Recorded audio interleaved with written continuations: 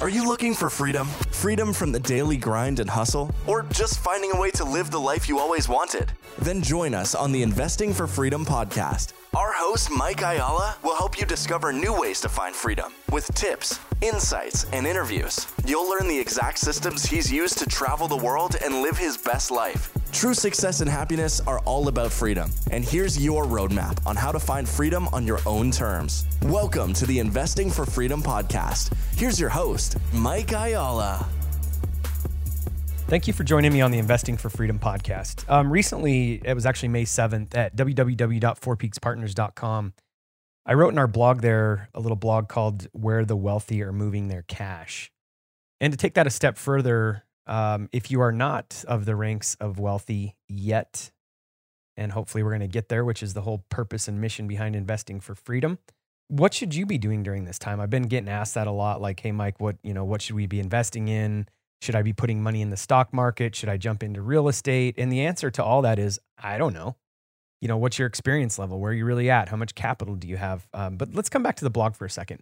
Recently, what seems like instantaneously, many fortunes were lost on Wall Street. A ton of jobs were lost on Main Street, as everyone knows. And I don't think anybody really could have anticipated the COVID-19 outbreak and the devastating economic situation that it would cause. I think a lot of people knew that, something was coming. Obviously, the ultra wealthy investors knew. I think a lot of Wall Street knew. A lot of banks were, kind of looking at it. A lot of people that I know that are investing in, multifamily, manufactured housing, commercial, all of that. I think everybody was kind of like, man, we've got to be somewhat at the top. But I don't think anybody could have seen COVID coming, right? So here's the thing that I talked about there in that blog, though. There was a class of investors that were prepared for some economic retreat, and it was a group of ultra wealthy investors.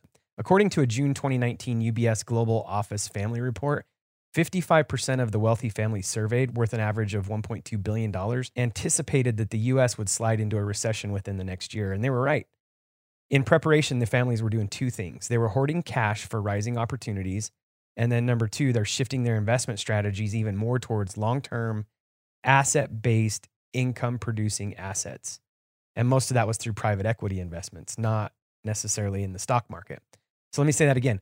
Long-term, asset-backed, income-producing assets. Ultra-wealthy investors and institutional investors have a knack for sensing economic disasters before they strike. And when they do strike, they don't retreat like the average investor. They pounce. They've been preparing for months now, building their portfolio for the right opportunities. So where are the wealthy moving the cash that they've been hoarding? That's what we need to kind of focus in on. And again, I'm not saying that any of us are ultra wealthy, but it does behoove us to kind of listen to and see what they're doing. So again, long-term asset-backed income producing assets. It's what we've talked about all along. It's why I don't spend a lot of time and money investing in the stock market. I don't understand it. That's why I like real estate. That's why I like businesses, because they're long-term investments, it's asset-backed, and they're income producing if we've done our job properly. So where are the wealthy moving the cash that they've been hoarding? Surprisingly, towards the private debt market as opposed to the private equity market they favored in 2019. Not surprisingly, the fundamentals remain the same. I've been saying this for a while. The fundamentals of affordable housing are remaining the same. People are going to need affordable housing. And on the backside of this, I think it's going to be even stronger. These families are investing with a long-term view in an income-producing asset that's secured by a tangible asset. So why debt? Well, because the opportunity presented itself, pure and simple. What we've been looking at, again, affordable housing, the fundamentals are the same. We're not necessarily buying right now because we're waiting for things to kind of smooth out a little bit, but we're beginning to look again. I mean, everything happened quick. It was short. And now we're kind of moving through the other side of it. But again, the opportunity presented itself, plain and simple. With financial markets upended by the pandemic and the conventional lenders tightening their borrowing requirements, a window opened up for the private lending market, and the ultra wealthy with money to burn are pouncing.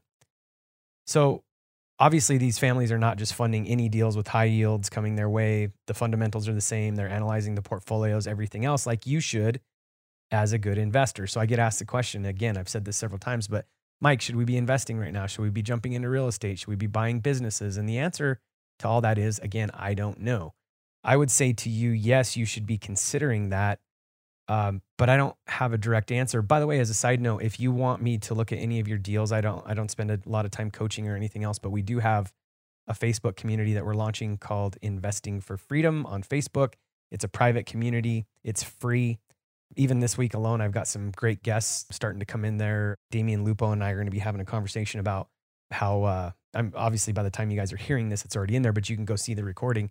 Damian and I are going to be talking about how the CARES Act allows you to pull money out of your 401k, and you could move that into a qualified retirement plan or a self-directed IRA and start investing in real estate or business, pull that out of the market. So I'm going to have another conversation with a guy this week named Gabriel Hamill, a good friend of mine who has bought a lot of real estate with seller financing, low money down, non-traditional lending, which is kind of what these families are talking about right now with the financial markets seized up. Conventional lenders are tightening. And so family offices are moving their wealth into asset-backed financial debt. So a lot of opportunity for us right now. But the core of this message is you've got to get educated. You've got to understand what you're doing. And the way to do that is to surround yourself with people that have done that, mentors that are going to challenge your thinking. And the best way that I know to do that is just getting next to the people that are doing it. It's hard to get, obviously, next to these ultra wealthy, but there are people that are not, they don't fall in that ultra wealthy rank, but they're willing to help you. So the Investing for Freedom Facebook community is a great way to do it. Obviously, you've already found the podcast or you wouldn't be hearing this. But unlike stock market uncertainty where an investor can watch their portfolio vanish in an instant, these ultra wealthy families, they have the comfort of knowing that that'll never happen to real estate. Not if, again, the fundamentals remain the same. So as long as they're analyzing the deals and they're not getting too overextended, meaning, simply put, like you go get a mortgage from a bank and they require you to have $1,000 or $2,000 down or $5,000 down on a $350,000 house. That's overextended. 95, 98% loan to value. These ultra wealthy families are not doing that. They come in at a point where, basically their debt, if they had to come and take that asset back because somebody didn't make their payment, they're in a good position to where the money that they've lent is a better loan to value than, so if they have to take this back, then they're basically in a good position. So what can the average person do right now? Is it a good time to invest? I actually would say yes. And I know that I, several times said, I don't know. What do you know? What's your experience? What are you investing in? How much money do you have? But actually, I think it is a good time to invest. But here's the thing. If you've got $1,000 to $10,000, Grant Cardone has a fund that I think will go down to $5,000 or something. It's a non-accredited investor fund. So he'll take $5,000. Would I recommend that you go and invest in that fund? Yeah. If you've got, $25,000, $50,000 and $5,000 is not going to hurt you if you lose it, I would absolutely go invest in something like that with $5,000 because you're going to learn. You're going to get the experience. You're going to be able to, see some financial statements and that kind of stuff. If you're okay losing that $5,000. Now, I don't know very many people that have, $500,000 or $1 million that they can play with that are going to go invest $5,000 in Grant Cardone's fund. Maybe they would do that just to test it out, see how it works, and then they'd go invest more. So if you have $1,000 to $10,000, here's what I'm going to say to you. Find a mentor, find a mastermind, find a coaching program in an area that interests you. Maybe it's business. If you're an electrician, maybe go find a course that you can take on running an electrical company. One of the best books I've ever read was The E-Myth Contractor. E-Myth has an entire series, but the E-Myth Contractor, if you have an interest in contracting, make sure you order the E-Myth Contractor, and they've actually got a coaching group. So if you've got $1,000 to $10,000, invest it in yourself. Find a mentor, find a mastermind, find a coaching program. Here's the next step. If you've got $10,000 to $100,000 set aside, you've got a little nest egg. I've talked to a lot of people in the last few weeks that have $50,000, they've got $75,000, they've got $100,000 saved up, but they're not an accredited investor yet. A lot of passive investments require you to be an accredited investor. I'm not going to go into what that really means right now. If you don't know what an accredited investor means, just go Google it. There's a certain requirement that the government has set for accredited investors versus sophisticated investors versus non-accredited investors. And that's basically to protect you. It's a certain financial requirement. Again, go Google it. We're not going to get into that right now. But if you've got $10,000 to $100,000 to invest, what would I do with that right now? Well, just like the ultra wealthy are doing, you could potentially lend that out. Now, that's your hard-earned money. So don't just go lend it to the first person that comes along. But honestly, at $50,000, You could invest alongside of 5 other investors in a real estate investment. Again, there's some legal stuff here on the accredited investor versus non-accredited. So dig into that and join the Investing for Freedom Facebook community. We talk a lot about that in there. If that's a question, just you could ask it in there. We could have some discussion on it. But $10,000 to $100,000. Do you have a business idea? Are you an expert in a certain area? Could you create an online course? Could you have some kind of side hustle? Do you want to launch a physical products brand? Social selling or multi-level marketing, same thing. What's something that you've been passionate about lately? And is now the right time to maybe take $10,000 or $15,000 or $50,000 and maybe take your chances at launching a business? Now, I'm not a proponent of just throwing money away, but if you find yourself in a situation where you've got some cash and you're concerned about the future, now might be the perfect time to start building multiple streams of income. So real estate, Mike, should I get into real estate investing? Potentially. With $50,000 to $100,000, you could go in with 2 other partners and buy a $300,000 duplex. Or you could take that $50,000 or $100,000 right now and put it down as a down payment and buy a cash flowing duplex. There's tax benefits that, again, we talk about a lot on the podcast and in other arenas. By the way, on the tax front, Tax-Free Wealth by Tom Wheelwright. Get that book. It'll blow your mind. So you could go buy a single family investment. You could invest in a non-accredited investment fund if you're not accredited. Maybe you're an accredited investor and you have $50,000 or $100,000. There's still good funds out there to invest in. Again, the case for affordable housing is stronger than it's ever been. So here's the thing. You've got 100,000 plus saved up. Now we get into a whole other realm, but passive, you could start a real estate investing business. So I think there's different schools of thought here on real estate. So you're either going to buy a few rentals or you're going to develop a real estate investment business. If you're going to be passive, you're probably investing with someone else, or you're buying, the idea is to go out and buy 10 or 15 or 20 of them, have a property management company manage everything. They're taking care of all the taxes, everything. That's somewhat passive.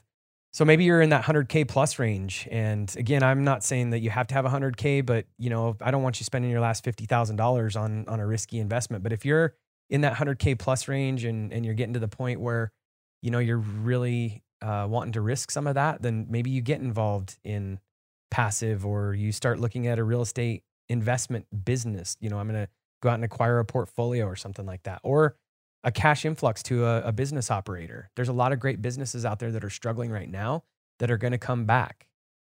What businesses are essential? What businesses had a great track record before they just had some of their revenue streams dried up? Maybe they just need a cash influx. And I literally know some guys right now that are taking a 15% stake in companies by just influxing capital to them. So they were performing well before. They need capital. Their lines of credit are dried up. And it looks like that their business is going to come back. And so people are taking an equity stake with a debt component to it. Buy a business. If you've wanted to launch a business, plumbing, heating, maybe a construction business, you wanted to get into, quilt making. Maybe now's the time. Maybe now's the time you can find somebody who's been operating a business for a while. They're tired. They're done. Their lines of credit are frozen. They can't get out of it. Maybe they want to sell it to you. You could literally, just like we can buy real estate with no money down, we can buy businesses with no money down. So be thinking about all that. So here's the thing. There's a lot of opportunity in times like this, but you've just got to know your risk level. I'm challenging you to maybe start thinking about, what level of risk you want to take with your capital going forward. And maybe you don't even have to have any capital. What are the wealthy investing in? Long-term, asset-backed, income-producing assets. So I've bought businesses in the past, and if you want to talk about this, feel free to just reach out to me, team@investingforfreedom.co. We can have some conversations around it. But I've bought businesses in the past with no money down. I've bought buildings with no money down. There's a mentor of mine. He says the 3 Ds: death, divorce, and don't want them. I'm not going to spend a lot of time getting into that right now, but basically, if you can find somebody that wants to offload their real estate or their business and you can structure a win-win that gets them what they want while you get what you want, there's opportunities in that.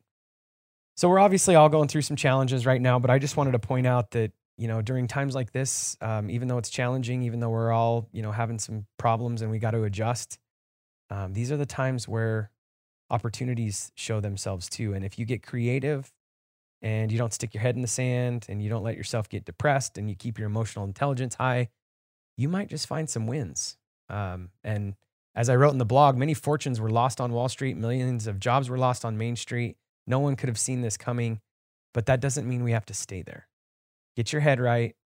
Find yourself a mentor. Invest in a real estate course or a business course or some sort of mastermind around what you want. And just start expanding your knowledge and experience. And keep your eyes open for opportunity because it's everywhere. So I want to leave you with that. It's time to thrive, not just survive. Let's go out and make some amazing things happen. If you've found value in this episode and you know someone who's wanting to start or move further along in their journey toward investing for freedom, I would be forever grateful if you would share this show with them and help me get this message out to more listeners. Also, if you enjoy what you've heard, I would appreciate it if you'd take 30 seconds and leave me a 5-star review and share this with your friends. And until the next episode, cheers to moving further along in your journey of investing for freedom.